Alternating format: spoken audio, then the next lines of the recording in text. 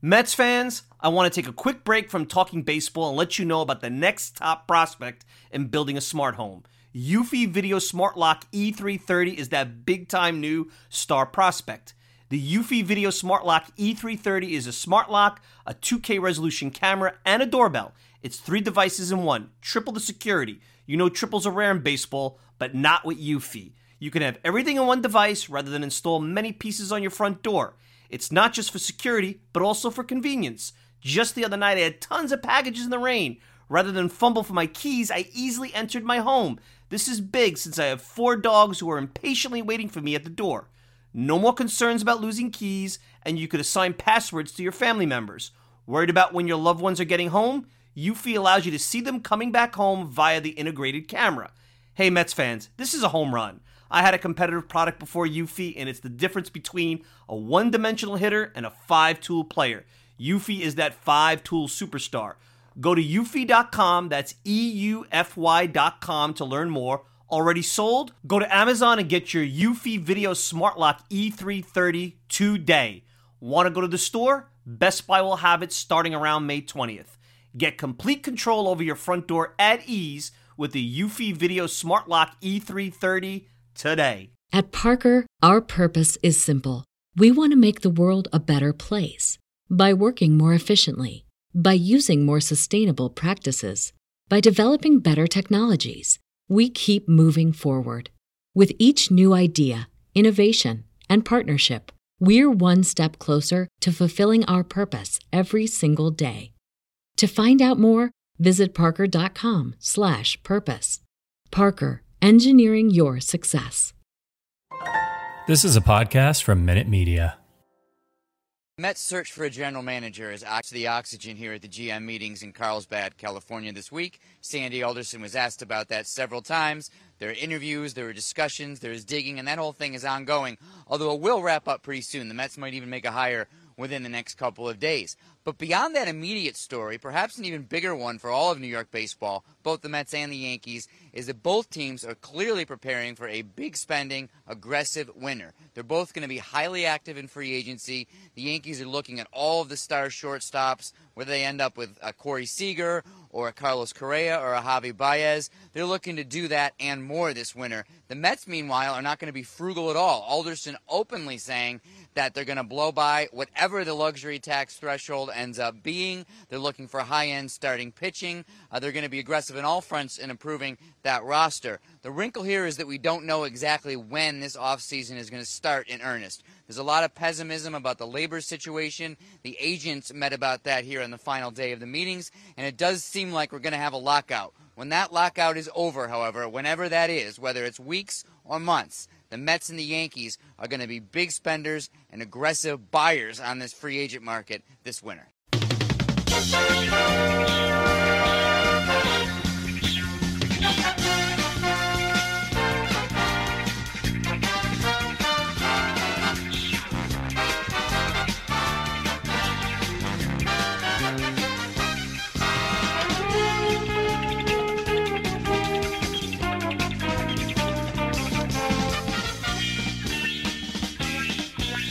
It's another edition of the Talking Mets podcast here on this Sunday, November the 14th, 2021. Of course, I'm your host, Mike Silva. You can check me out all the time at thetalkingmetspodcast.com. Send me a tweet at Mike Silva Media, and you get the show on Apple Podcasts, Spotify, Amazon Music, pretty much whatever podcasting service you desire. If you want to interact with me, Mike Silva at talkingmetspodcast.com, no G. Mike Silva at TalkingMetsPodcast.com. And of course, check out our great friends at Fansided, as we are part of the Fansided Podcasting Network. And the guys over at RisingApple.com deserve plenty of attention. Great work they're doing over there. Welcome into another edition of the program. Hope everybody's doing well. And I noticed, and I wanted to start off here, no guest today. I'm just going to kind of recap as the Mets just came out of the GM meetings and still really no news. We're in such a dynamic, odd time in this team's history where here it is 2 weeks, less than 2 weeks before Thanksgiving. No GM, no president of baseball operations. There's not going to be a president. of baseball operations. No manager, no sense of urgency to get any of those. And I honestly got to tell you, with the way that sports is going and the structure of organizations, it doesn't really drive me crazy. But I want to start out by just setting the record straight, because I think when the theme of the show last week, when I had Rich Mancuso, our good friend who's been doing tons of stuff over many, many decades, and now over at New York Sports Day, both of us had spoke about analytics and kind of how the Mets have gone all in here, and the possibility that we broach that maybe it's too much. I mean, as of last report, the Mets have 26 people in their analytics department, which in this day and age, it's like, if a lack of a better word, this is like baseball nuclear warfare. If they have nuclear warheads, which are analytics guys, we need to have nuclear warheads, because, the guy who has the most wins. I'm not sure that's the case, certainly in baseball, but I never said, because people had said, oh, what a rough listen, you guys sounded like you were yelling at the clouds, and listening back, I guess I could understand that sentiment, but really my concern with what's going on, and I think it'll go into the Adam Cromie situation, the potential new hire, who's rumored anyway, and who knows how close he is or whatnot. Maybe here it is late Sunday night, and we don't even know what's going on, and perhaps there's more to come. And I have a feeling we're going to hear some news before Thanksgiving, but I have no problem with the Mets expanding their analytics department and obviously adding this tool in a big-time way. They've always been behind the eight ball. I mean, going back to the old report that when Moneyball, the book, came out, Fred Wilpon handed it to all his baseball people and said, read it, we need to start implementing these things. And if there's a cursory 101 way of getting into analytics by reading a book by Michael Lewis, which outlined in a top-line way a story or narrative about analytics, I mean, that's it. So the Mets have gone, I think, full circle. But what I really have wanted to point out, that analytics, in a lot of ways, and this goes back to when I ran NYBD, is almost like this religion within the game. And it's always been about power and power over decision making. And if you don't think that that's been the case, and I said that many, many years ago, I wrote an article about it, and because that website is now defunct, I can't even share it with you guys. I tried to go back to the Wayback Machine and find it, but they're actually proposing, the baseball owners, and I don't know, if somehow this is in their favor, because I was looking at some of the results of this, but they're actually proposing using Fangraphs wins above replacement converted to dollars as a way to replace arbitration, and specifically Fangraphs. So if you don't think analytics was a revolution, a religion, and the owners over the course of time have said, how can we bring this in to win and gain an advantage over the players? You haven't been watching. You haven't been paying attention. By the way, if you go by that analytics kind of mindset where you convert the war into the dollars and everything, J.D. Davis was worth $12.5 million this year. J.D. Davis did not have a great year. He had an okay year, and I think he's a much better player than he showed. He probably was injured with that hand injury most of the year. Tyler McGill was worth $5 million. So it's going to change the dynamic quite a bit. It makes you wonder if you're going to start going that route, what's the trade-off and what have you. But you're handing the power of these guys' purses. You're handing the power of how decision-making will go in the game to one entity, Fangraphs. Why Fangraphs over Baseball Reference? I mean, everybody has their own brew, and obviously there's going to be a formula attached to it. And the one thing I've always said about analytics, because it was always positioned where it's about truth and science, and there's not one absolute truth about numbers. We know who good players are and who bad players are. And sometimes it's the middle class or the guys in between that could look better or worse depending on how you view analytics. Albert Pujols is a Hall of Famer regardless of what analytic query you do. But everybody looks and values things differently. If you value strikeouts in a pitcher, those guys are going to float to the top of any kind of analytical type of situation. Look, wins above replacement is not going to look at guys, if you want to go back to the 60s and 70s. Guys like Felix Millan, Mets fans remember him. Mark Belanger, a great shortstop for the Orioles. I mean, heck, even Tony Gwynn, a Hall of Famer, a guy that some of us in this audience watched growing up, who was a tough out, never struck out, made contact. Not a guy you want to see with runners on base late in the game. In 1994, the strike-shortened season, Tony Gwynn nearly hit 400, had way more walks than strikeouts. He had a wins above replacement, according to Fangraphs, of 4. This year, Brandon Nimmo, who only played in 92 games, and I love Brandon Nimmo, and I think he's an elite run creator, and he could be in my lineup every day, and he's a great guy, but he had a WAR of 3.5. And if he had played 162 games, he would basically exceed Tony Gwynn's 1994. Guys, I got to tell you, look, they could both be on my team, but Brandon Nimmo is no Tony Gwynn. Let's put it that way. So it goes to show you how stats and numbers, if they are used as too big of a portion of the decision making, it kind of goes, sideways. Andrew Heaney, pitcher for the Yankees. Andrew Heaney, who I think, there's no Yankee fans. Well, maybe there is Yankee fans in the audience. All week we've been hearing about how undervalued he is because he has this great swing and miss rate.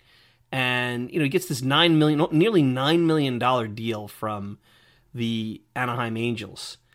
And the guy had an ERA over 7. And all I keep hearing is, well, his FIP or his xFIP shows that he's, a much better pitcher than he, pretends to be. And I'm like, since when? I mean, and think about, and I was criticizing a little bit of the Mets here, kind of going out and giving Noah Syndergaard an $18.4 million qualifying offer. I'm like, there's no way. You get that guy for 2 years, $12 million. And if analytics is going to give Andrew Heaney nearly $9 million, then shoot. Yeah, Noah Syndergaard's worth 18. But do you see, and I can't really figure out if it's in the best benefit of the front office or the players. In that example, it's certainly the players, but I'm not anti-analytics. But be careful about how you hand the game over to quants and numbers. Because you could get a lot of Andrew Heaney in quants and numbers, and you could get a lot of, hey, I think Tony Gwynn's not a good player, or as good of a player with quants and numbers. And that's why it's so important in my estimation that as the Mets build this organization, and that's the key as I get into the whole GM conversation and my reaction to Sandy Alderson's comments from out in California. The Mets are building an organization, and that organization starts with Steve Cohen. Steve Cohen runs .72, and he's a billionaire many times over, and obviously his day job is running that organization, and he's got tons of people running that for him, but he's going to be firmly involved, and the Mets, and I believe their fabric of who they are going to start and end with Steve Cohen. And anybody reads Black Edge, and I highly recommend, even though it's not anywhere near a baseball book or a book just about Steve Cohen, really should read it because I had a chance to read most of it. Steve Cohen is hands-on. And maybe that's why a lot of these potential candidates want to stay away, because what Steve Cohen's bringing, he's bringing the hard edge, the Shark Tank of Wall Street to the New York Mets. And I'm sure when you work in that office, you have to answer to him. You better have the right answers, and you better be ready to win and compete and find whatever that opportunity is to get ahead of the game. You better find that. And I think that probably scares a lot of individuals. I saw what Joel Sherman wrote, and I saw how he put out there, and I think it was free. I don't think it was on Post Plus, but he talked about, the Mets' problem is that they've been the Mets. They haven't been successful, that they always seem to want to blame somebody else for their problems. And that's the way of the media trying to justify the agenda they have against them. And, look, the Mets have done a lot to harm themselves. But when you set up a lot of banana peels out there, inevitably anybody's going to step on them no matter how crafty they are. They set up a lot more banana peels for the Mets than they do for a lot of other teams in this town. Let's put it this way. But be that as it may, because this is going to be Steve Cohen's team, and because it's going to be in the face of what he believes is important, data, analytics, big spending, I'm really not at this point all that concerned about who winds up taking over this organization, because outside of a transcendent type of individual.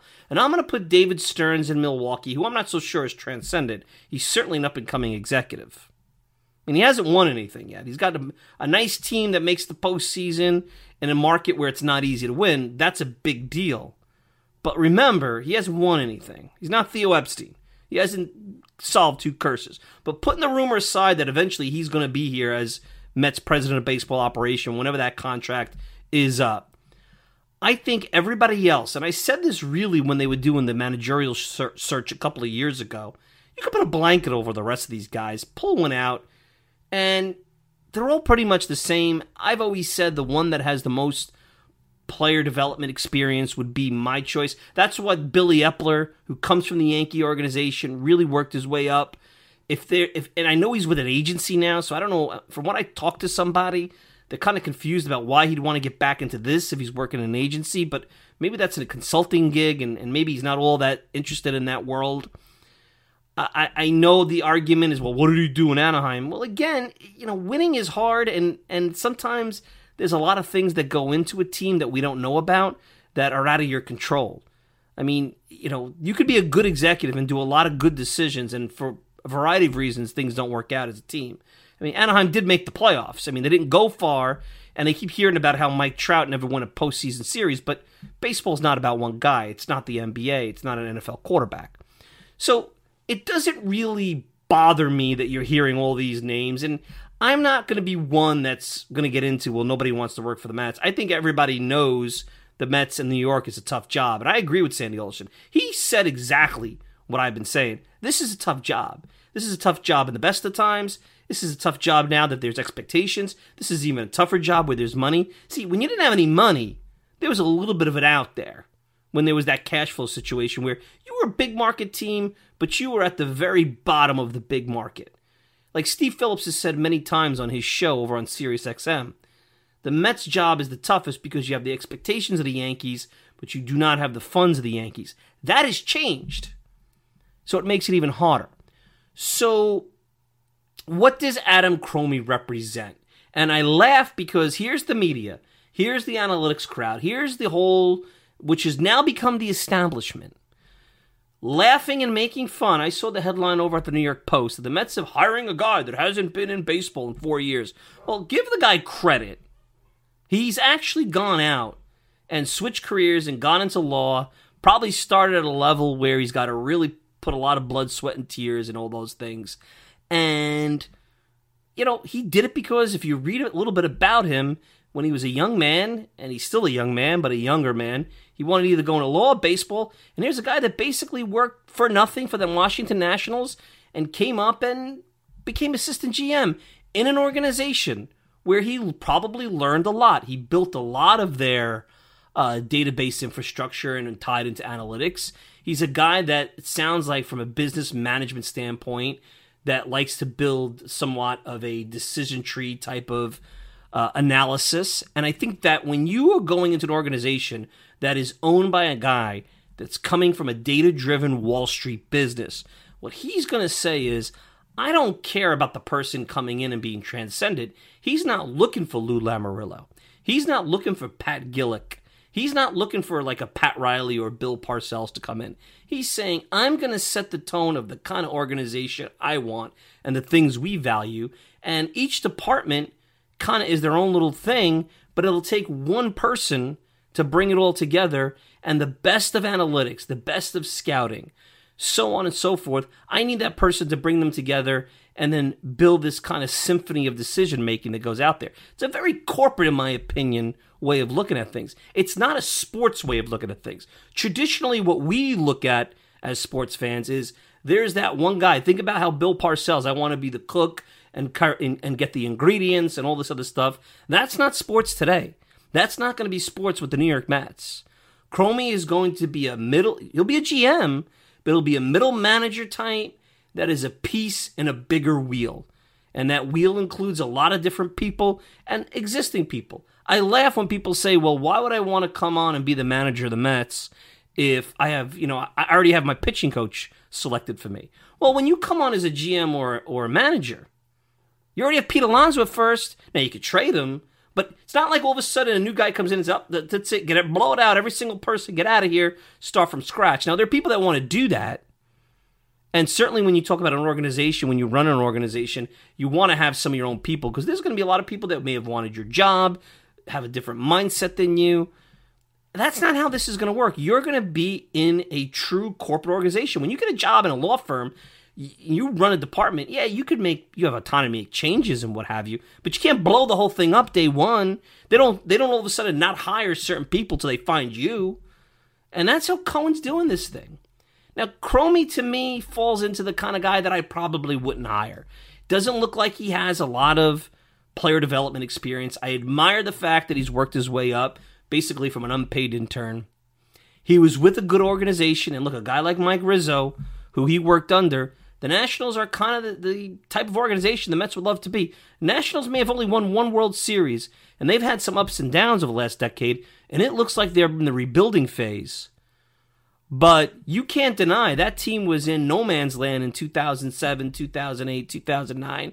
Rizzo comes in and redoes that organization. They're in the playoffs under Davey Johnson, of all people.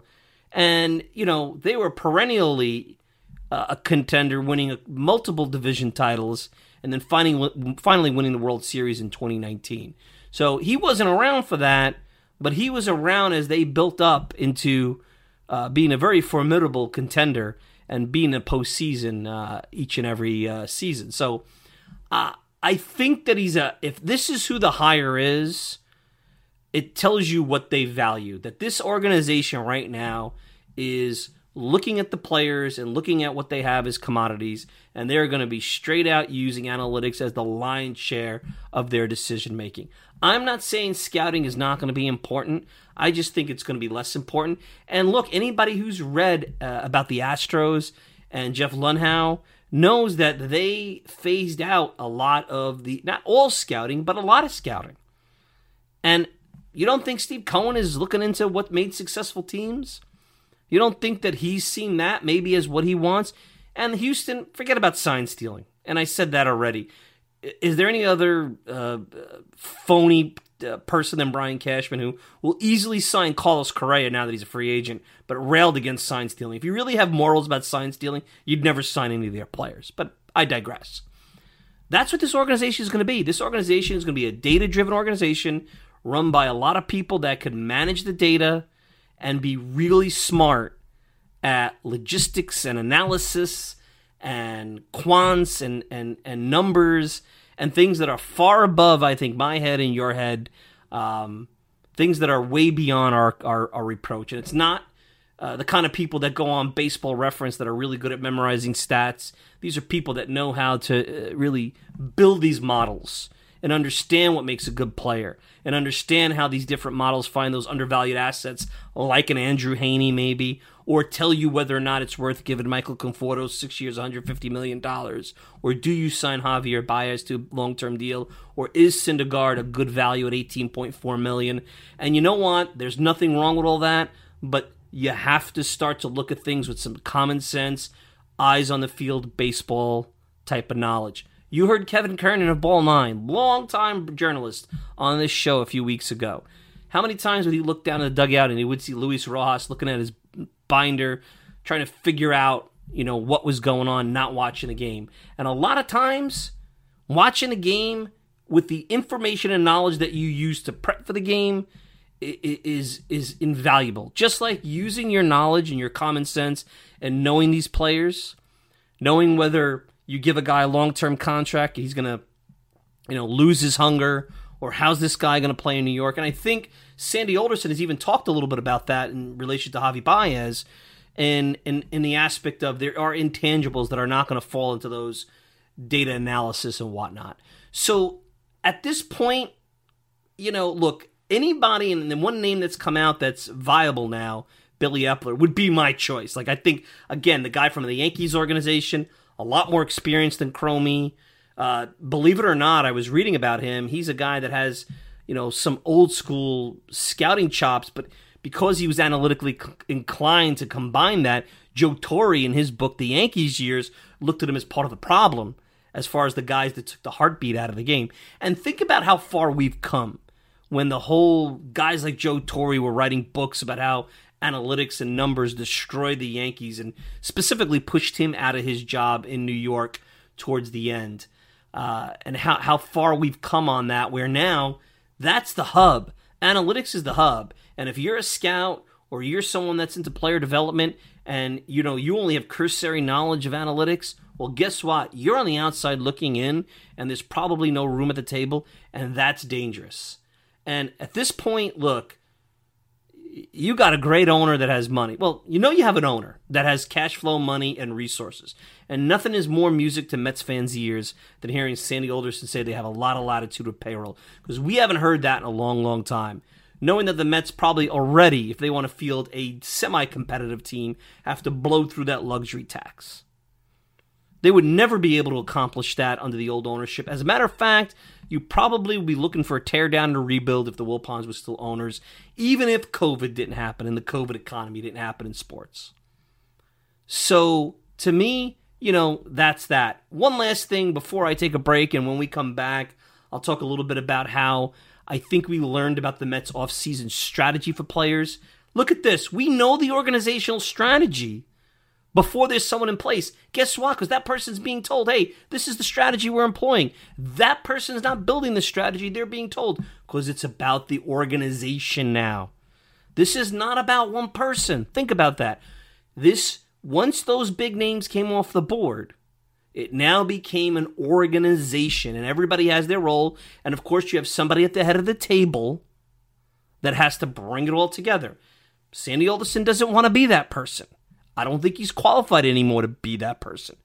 So who will that person be? We'll see. I think we'll have an answer soon. Now, as far as the manager, guess what? Listen to what Alderson said. They don't care who the manager is. You're getting another version of Luis Rojas, which is a shame that they fired Rojas, and it sounds like Steve Cohen's punishing pretty much anybody involved in the thumbs down gate. Kevin Pillar is gone. You can't get rid of Lindor, and I think Baez is looked at differently, especially because as a front man, he kind of took the brunt of it. Rojas is gone. So basically, Rojas is gone, even though Sandy Alderson wanted him coming back, and that would have been the smart move, especially based on everything that you see, to give the guy another year. You're bringing in a GM. It just would have made sense. I mean, even with Epler around, I can't see them going out and getting experienced if Epler got the job.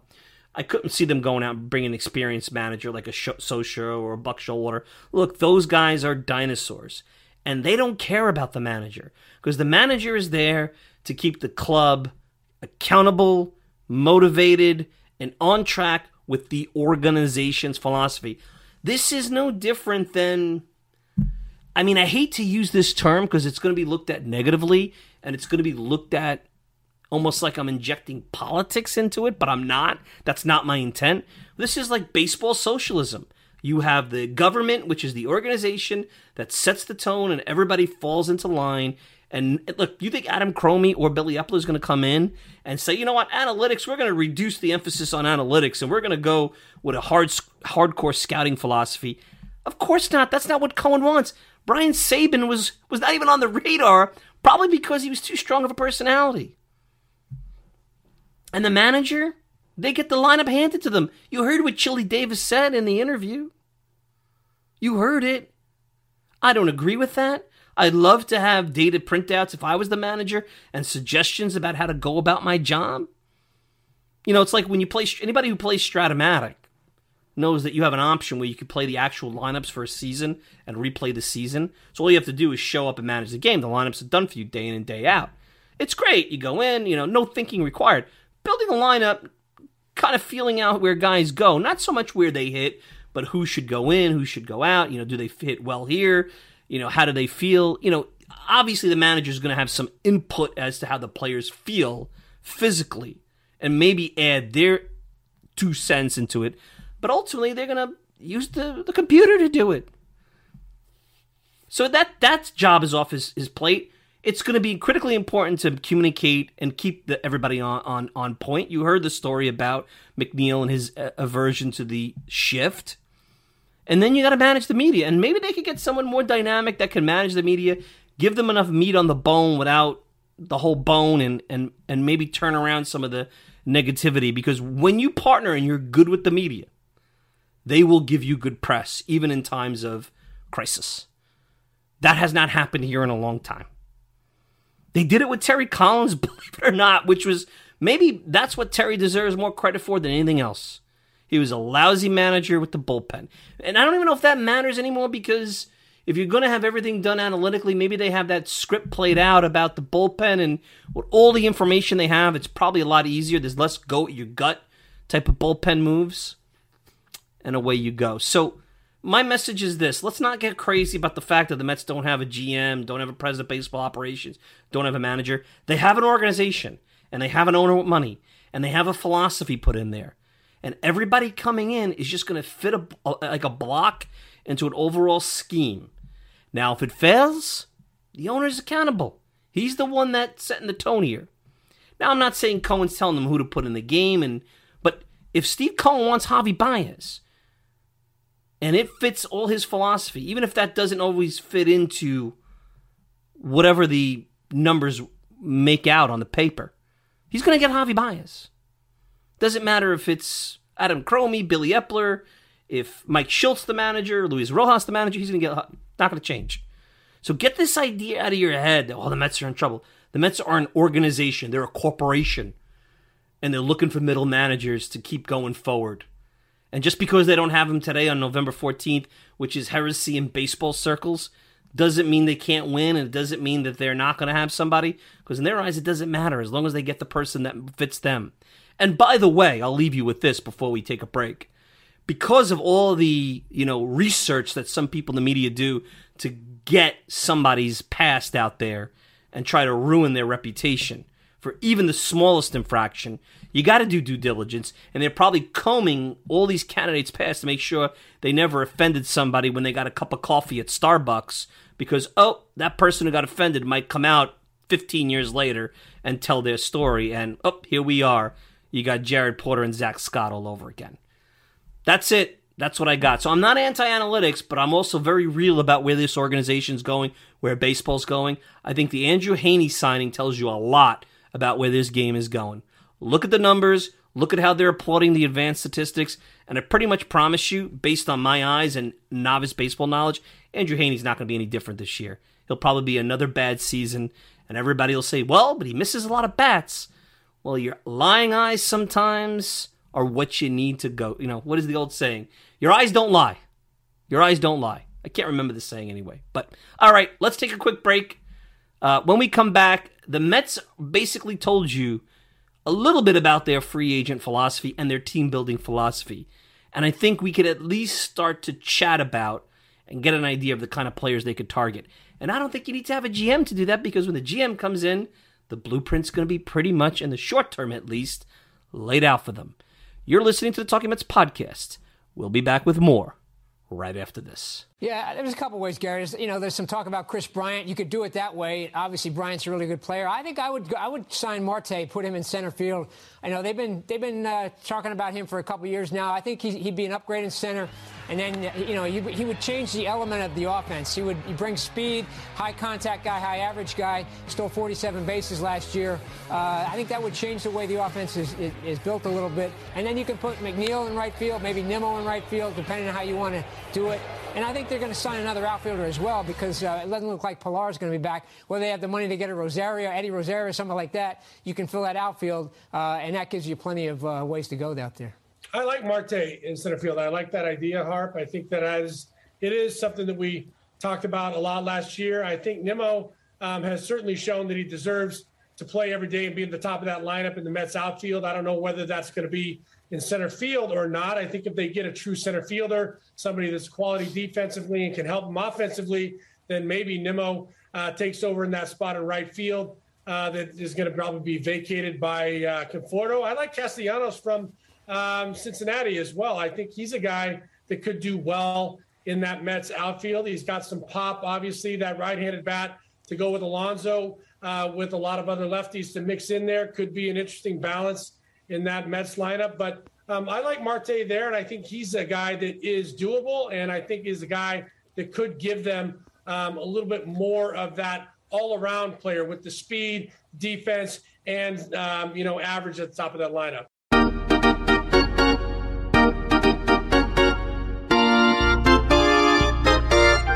All right, we're back. Talking Mets podcast here on this Sunday, mid-November, just before Thanksgiving. And, who knows with the hot stove how much we'll get pre-December 1st, how much we'll get after.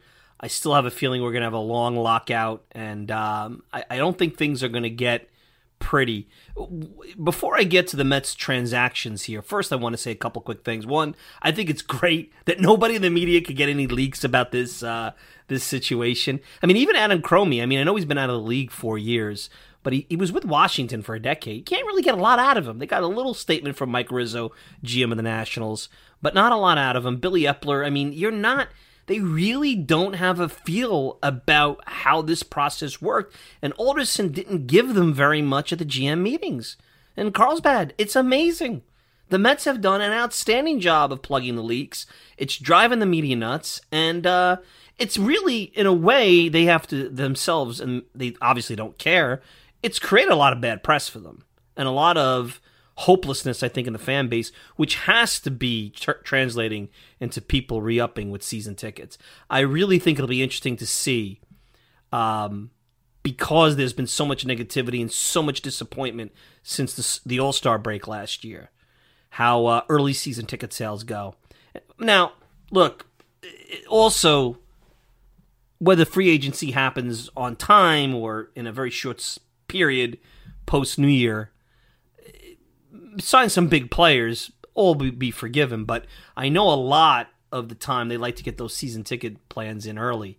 You like to have some cost certainty or some revenue certainty, not cost certainty, revenue certainty, going into the season. But with this owner, it's maybe not as important, but if I know anything reading Black Edge and what you hear about Steve Cohen, every department down to ticket sales is going to be held accountable to win and achieve at a very high level with that, whatever their scope is. So, off-season philosophy when it comes to players.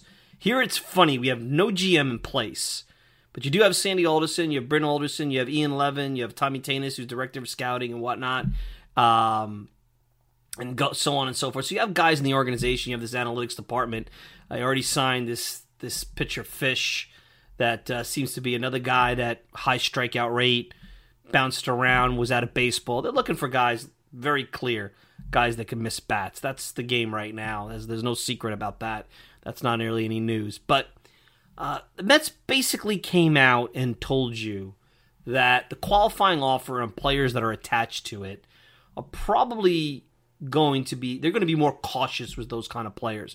They have 2 draft picks. Neither is protected. They would lose the 14th pick. The farm system, although they have some really interesting players at the top that we've talked about quite a bit, Brett Beatty, Alvarez, Mauricio, so on. And who knows, I think now that we've had a year of normal minor league baseball, what kind of component players or relievers or starters. I think you're going to see that the Mets have some guys in the system that could contribute, at least on a complimentary basis. I don't think it's completely barren, but obviously their top 10 or their overall depth, you saw that throughout the summer, is not where it needs to be. That's why you had Robert Stock making starts and what have you. But as far as players and the value, and I'm all for, I don't care about these draft picks. I think whether you pick 11, 14, second round, if you're a good scouting team and you're out there really doing your work, let's face it, Jacob deGrom was, a 9th round pick. Seth Lugo was very deep into the draft. You'll find guys, and that's really where you make your chops, is the guys that, you don't expect to be anything.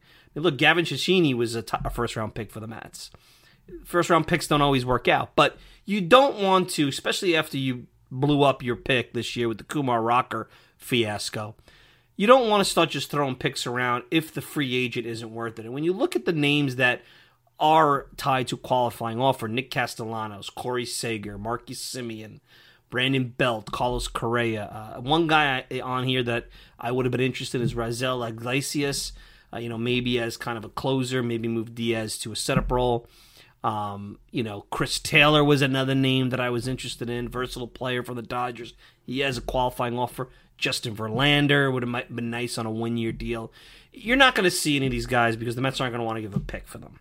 It's not going to happen.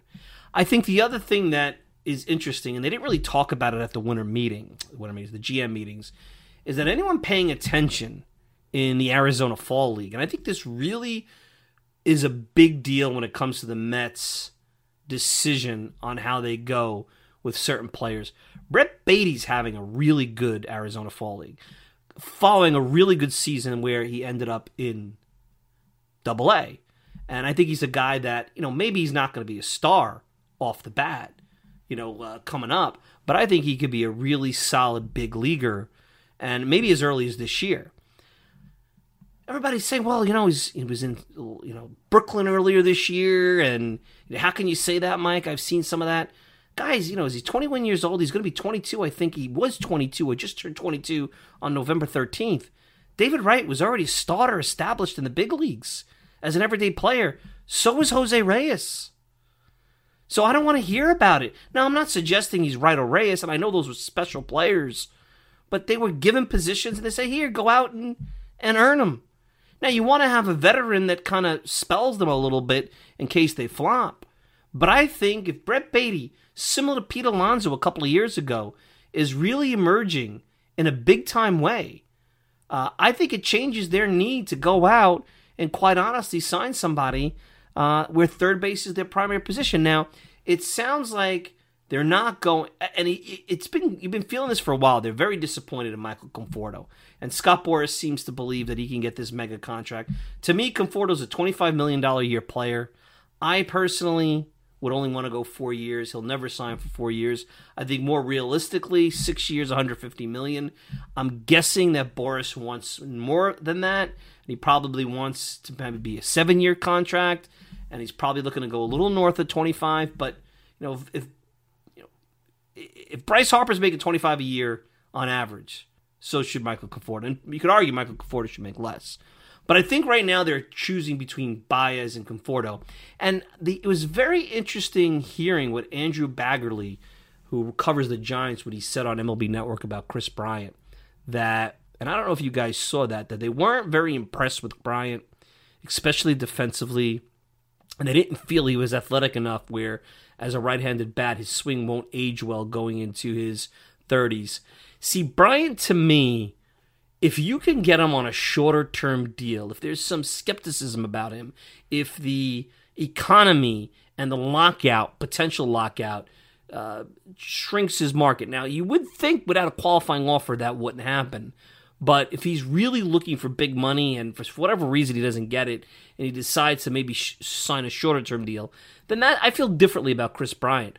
But right now, if you told me, listening to that feedback and after watching Baez and how athletic he is and how versatile he is and how he could win so many games, and I think Sandy Alderson said it best, that how he would fit well in New York because nothing seems to faze him.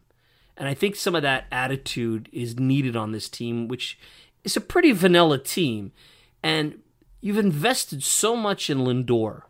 I mean, this is the marriage that started all this. This was the 10-year deal that will define the early years of the Steve Cohen ownership. If this is his buddy and it's going to make him feel better, and together they're going to be better, maybe part of what made Baez better is that Lindor being there and helping him a little bit with maybe his approach. We don't know that, but you have to think, when you like where you play and you have somebody there as a support system, it can only make both of these guys better. They can be extremely dynamic. And the fact that they play up the middle and that Baez can play multiple positions, he can play 3 infield positions, that's huge. Yes, I know so can Bryant, but Bryant is more of a corner outfielder, third baseman. Someone who could play second, third, and short and play pretty darn well, that's a big deal. So to me, I think it sounds like Conforto's gone. Baez is a guy they'll sign. And if Brett Baty is really somebody that has an opportunity to emerge this year, I'm not saying out of spring training. I'm sure they're going to want to get him some bats in AAA in Syracuse, at the very least a month to 6 weeks. then you know what? You really don't need to go out and sign a third baseman. You could put McNeil there, and heck, maybe you bring back VR on a short-term deal, maybe a 2-year deal, as kind of that veteran stopgap. And let's face it, if there's an injury to Lindor or to Baez, VR is another guy that could play. He's shown he could play 3 positions. That versatility off the bench is huge. He seemed to like it here. He's got pop. I don't know if it was injuries or what, or philosophy. He definitely could steal more bases and has more speed than they've let on. I mean, you start to have VR and Baez and Lindor, and then you start to say, okay, what is the next tier of offense that we could go out that's not going to break the bank and give a solid contract? And obviously you heard it in the promo coming in, or you heard John Harper talk about it, and there's been some buzz. I think Starling Marte, and you're going to laugh because some of those who have been listening to the show for a long time know that I was really against trading for Starling Marte a couple of years back. Now, it was a little bit different. He was obviously coming off a couple of good years in Pittsburgh, and I wasn't really into trading Brandon Nimmo for him. Or it seemed like the Pirates were looking for a rich package. And, he's been really good. He's a guy that hits for average, steals bases, has a little bit of pop, doesn't necessarily strike out a ton. He's really cut down his strikeouts over the course of his career. He showed that he could play for a winning team in Oakland. I mean, that was one of the things he had, early in his career, he played for some good Pirates teams. But it had been a while where he played for a winning team. Defensively, he's okay. If you told me, and, one of the things I think that you're going to see this offseason, that if you eliminate the qualifying offer, I think the Mets are going to spend a lot of money. And Joel Sherman talked a little bit about this in that same column in the Post. But I think that similar to how they went out and they signed VR and Pilar, and they got Aaron Loop on a value deal, and they really were trying to pay big dollars in the secondary and tertiary market. I don't think the Mets need to go out and sign a star at every position. I think if you put together an offseason where you bring back Baez on a reasonable deal, like you're going to have to pay big dollars, but you can't give him a 10-year deal. Maybe like, 6 years, $30 million a year, $180 million or something like that. He's going to get $30 to $32 million a year. Let's face it. How many years? That's a whole different story. But if you come back and you sign Marte to play center field, you put VR as like kind of a caddy with the specter of possibly Beatty coming in. You have McNeil that could play multiple positions. I wouldn't give up on him here. You've got Alonso at first. You got Lindor at short. You got your McCann Nido behind the plate. Nimmo could move over to left. You put Marte in center. And then face it, maybe you go out and get an Eddie Rosario or Jorge Soler. I hate to start to, or an Adam Duvall and right. I hate to fall in love with players that had good, short, small sample size. And I wouldn't give them big money. But there may be a possibility that some of these guys, they're not sexy. They're not the top of the market. But if you pay them a little bit on a shorter term deal, you're not locking yourself up forever like you did with a Lindor that you're going to have to do with Baez. And you get yourself a really solid player. Look, the Braves won a championship because they went out, and they have Freddie Freeman and Albies, and they had Acuna for a while, and Austin Riley played like an MVP.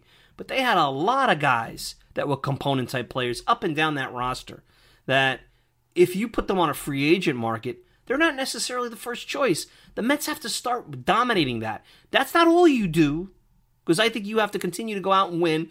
I don't believe that the Mets can get where they're going to get by tearing it down and rebuilding. They have to win, and the owner has to show he's going to spend money, and that within the course of wherever they want to get as far as their infrastructure of churning out prospects and homegrown players and being the best at whatever it is analytically they want to achieve, they got to win in the interim, and you can.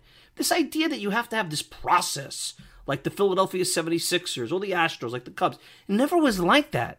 When Omar Minaya took over in 2004, the Mets were about as far away from a championship as you could think that fall. And 2 years later, they were in Game 7 of the NLCS, and they probably should have won that game, and they probably should have won the World Series. Like that. Now, Wright and Reyes had a lot to do with that, but they very quickly went out and got Beltran and got Delgado. They didn't have a great farm system, and that undid them in a lot of ways. So this idea that you have to have a process, it's all Moneyball gobbledygook. It's gobbledygook. Gobbledygunk. It's all stupid. It's stupid. It doesn't make any sense. It doesn't make any sense. So, to me, that would be an interesting offseason. And then you go out, but you could bring back Loop. I think the real question is, pitching-wise, how crazy does the Stroman market go? You don't have to go out and sign every big-time reliever. Look, there's guys like Ryan Tepera, Andrew Chafin, Joe Smith. I mean, there's so many guys that are going to be on this market, especially, and what will work well for the Mets is after this lockout, and I'm assuming there's going to be a lockout and a lengthy one that's going to last into January, maybe February 1st. There'll be that frenzy to sign everybody. You know, the Mets might be able to come in and get guys who just want to sign a one-year deal and reestablish themselves somewhere because they're going to be afraid to be the last guy with musical chairs and get nothing. So I think you're seeing where the Mets are going to go is where they'll go out and get a couple of big names. And maybe Baez, Stroman, Lupa, like the big, like their own free agents where they're within their position they have to pay big for. Baez being the biggest. But I think the rest of it can be good players in the B group that don't require a lot of multi-year deals. I mentioned some of those names like Solar, Rosario, just a couple. And I'll throw you another thing. You know, let's assume there's a DH in the National League. Well, Robinson Cano's coming back. And I know you're going to roll your eyes because of the steroids and what have you. But outside of the first half of 2019 when he was in New York, and that one season in 2008 where he had a really bad season for the Yankees, Robinson Cano has been an elite offensive player. And I think you could do a lot worse at DH. He had a really good pandemic-shortened season. He's a veteran. I think he can help in that locker room with guys like Lindor and Baez. I think they missed him a little bit. I know what you're saying is, well, probably started taking steroids. That's why he had a really good second half at 19. We don't know that. I have a hard time believing his whole entire career is based on steroids. Obviously, he has a lot of explaining to do. How he handles that will be interesting. He's going to be in spring training. He's making $20+ million a year. And I think if he comes back and he hits the tar to the ball, and not only is he could probably be a DH, but I mean, he could play first, he could play second. Not that he's great at on defense. I got to think that, you know, he was losing the step before all this. I'm thinking a year off probably didn't help. And more versatility. I mean, you have the bones of a good team. But you got to make the right component player decisions. You got to build up the depth. You got to continue to draft well. You got to continue to develop this farm system. And think about it. It doesn't require David Stearns with Theo Epstein to come in and, this is not rocket science here. It really isn't. So I think we learned a little bit. Not that Sandy gave us a lot at the GM meetings. He was better. At least he was better. His performance was better at the GM meetings than it was that that first press conference post the end of the season. He was awful on that, and it was very uninspiring, and I think created a lot of bad press over the last few weeks. So the real question is, where will the Mets go? I mean, right now we're just speculating. To me, that's a very solid plan. I think I think that the quote by Andrew Baggerly is a cautionary tale for Bryant. I think the only way you get involved in that is on a very short-term deal where that market shrinks a little bit. And I think Javi Baez should be a priority. He won me over. I think 7 years, 6 or 7 years at $30 million is probably what it's going to take. You're probably going to want some guarantees at the end of that contract with some options. I don't know if that's going to be possible. And look, everybody talks about Correa and Seager, and they could move positions. Look at Trey Turner. He doesn't like playing second base. You don't want to start taking good shortstops. There's shortstops. I know A-Rod did it for Jeter, a Hall of Famer, for the Yankees in a unique situation. Nobody else wants to do that. They want to play shortstop. Lindor's the shortstop. You have your shortstop. The only reason Baez is an option is, A, he can play second base. B, he's friends with Lindor. I think if you didn't have that second component, I'm not sure he would be interested in going off a shortstop for the Mets and playing second base. It'd be a totally different conversation. So that's what we learned. So it was an interesting week. I think we learned kind of where the Mets are as an organization. I wanted to clarify, my feelings on analytics. And then we got to learn a little bit about maybe how the Mets are going to approach the offseason through some names out there. And now the fun begins as we head into the holidays. And it's going to get, I think, a little bit light news. I mean, the next big news is the Mets are going to hire someone. You got to think before Thanksgiving this happens. And then it will be interesting. Will there be a flurry of activity before December 1st, that week after Thanksgiving? Or will we start to talk about the CBA? And and I'll leave with this before we wrap up and take a break and then wrap up the show. One ominous comment was how, I think it was an agent saying that the only way the players get any leverage is if they lose games. And will this group of players, will this new generation of players be willing to do that if they feel the offers they're getting are less than acceptable?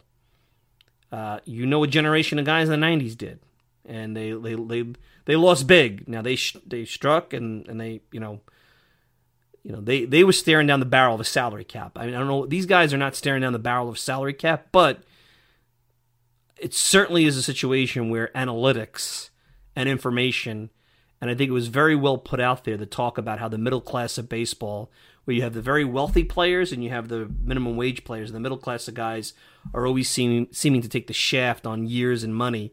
And, look, you get a Jonathan Villar at 1 year, $3 million. That really shouldn't happen when you think about what he does and the kind of player he is and the kind of money that's out there in the market. So that's a perfect example. All right, let's take a quick break. We'll return and wrap up. You're listening to the Talking Mets podcast. We'll be back with more right after this.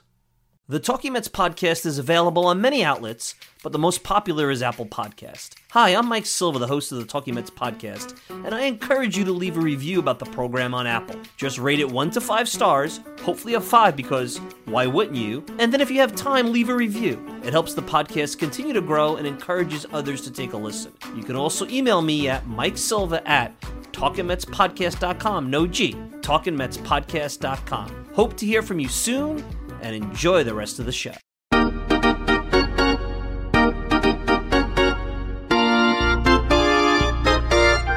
All right, we're back. Final thoughts. So what's next? I mean, we have the Thanksgiving holiday coming up. One idea I've had that I wanted to share with you, and I've reached out to a few people, and it'll be a panel of 4. I'm thinking of doing, and I know what everyone's saying, everybody, and I wonder, who went to the Queens Baseball Convention yesterday. I didn't have a chance to go. I wasn't invited to do any panels, and nor will I ever be.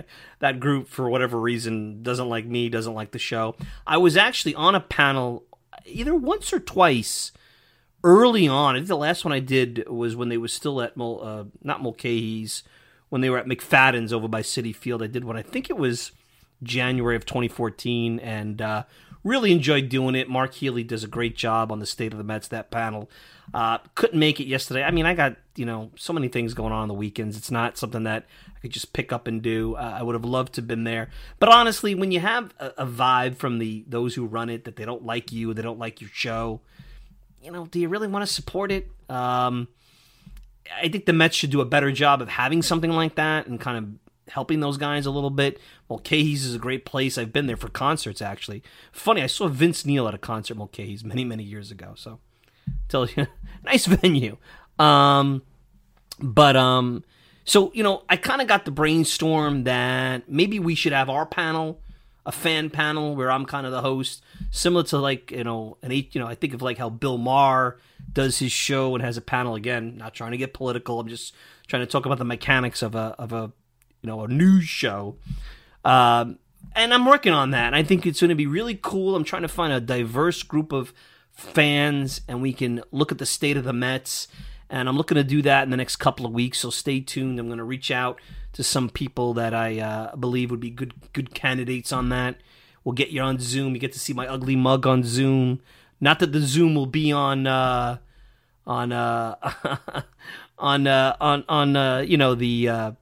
Twitter, but you'll hear the audio and whatnot. So I'm working on that.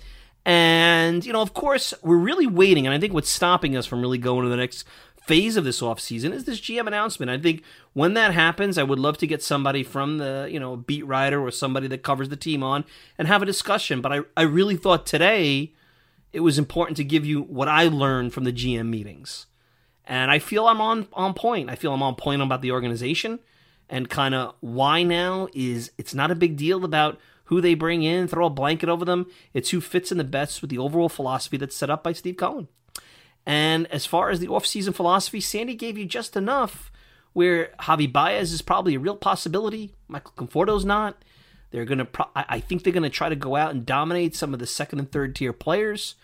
They can build a winning team, and I think anybody who's attached to a qualifying offer, because their farm system has been really hit over the last couple of years, I don't see a name out there, as much as I would even like a Castellanos. I just don't see a name where they would say, I have to have that guy to give up the pick. Sure, a Correa or a Sager or one of those guys would be great, but you have Lindor at short, and the guy that doesn't require a qualifying offer and has played here and has that moxie to play here in Baez, well, that's the guy. You have a known quantity to a certain degree. Go after him. He's willing to move to second base, and he can play multiple positions, including the outfield and maybe first base. So you can't go wrong with that. So stay tuned. When this announcement comes down, we'll be here to talk about it. We will have somebody connected with the media to come on, unless they all hate me now. I don't think so. And sit tight, and then, we're going to be working on getting our panel together sometime right after the holiday or somewheres around there, and I think that'll be a lot of fun. We're going to keep trying way different things as this show continues to grow. It's been outstanding, the feedback we've gotten, especially since we've gotten into the fan-sided partnership. Our listenership is up, our exposure is up, and it's all because of you. And I don't want to get thankful here because we'll talk about being thankful on Thanksgiving, but I am very thankful for the growth of this show. Every year we've grown, despite the skepticism from the mainstream, despite the skepticism from many who like to take shots at this show or try to bring it down. It continues to grow, and I am very thankful for you listening. And hopefully I explained myself, and I know some of you didn't like the analytics show last week. And, I hopefully you understood a little bit more about where I was coming from. And I have major concerns about the direction of this team in terms of how heavy they're going into the numbers. But that's baseball in 2021, and I don't think it's going to change. So buckle up. You're going to have to figure out a way to win with what's in front of us. All right, I want to thank everybody for tuning in to another edition of the Talking Mets podcast. You can check me out all the time at thetalkingmetspodcast.com. Send me a tweet at Mike Silva Media. And you get the show on Apple Podcasts, Spotify, pretty much whatever podcasting service you desire. If you want to interact with me, Mike Silva at TalkingMetsPodcast.com. No G. Mike Silva at TalkingMetsPodcast.com. Of course, check out our friends over at Fansided and RisingApple.com. Great partners over at the Fansided Podcasting Network.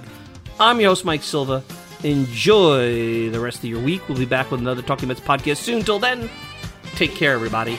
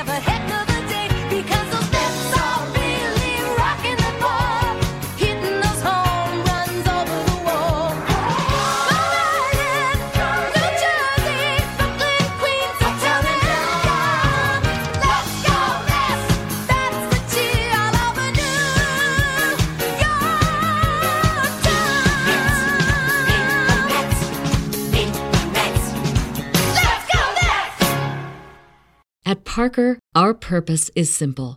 We want to make the world a better place by working more efficiently, by using more sustainable practices, by developing better technologies. We keep moving forward.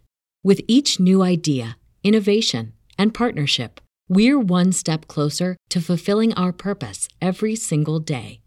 To find out more, visit parker.com/purpose. Parker, engineering your success.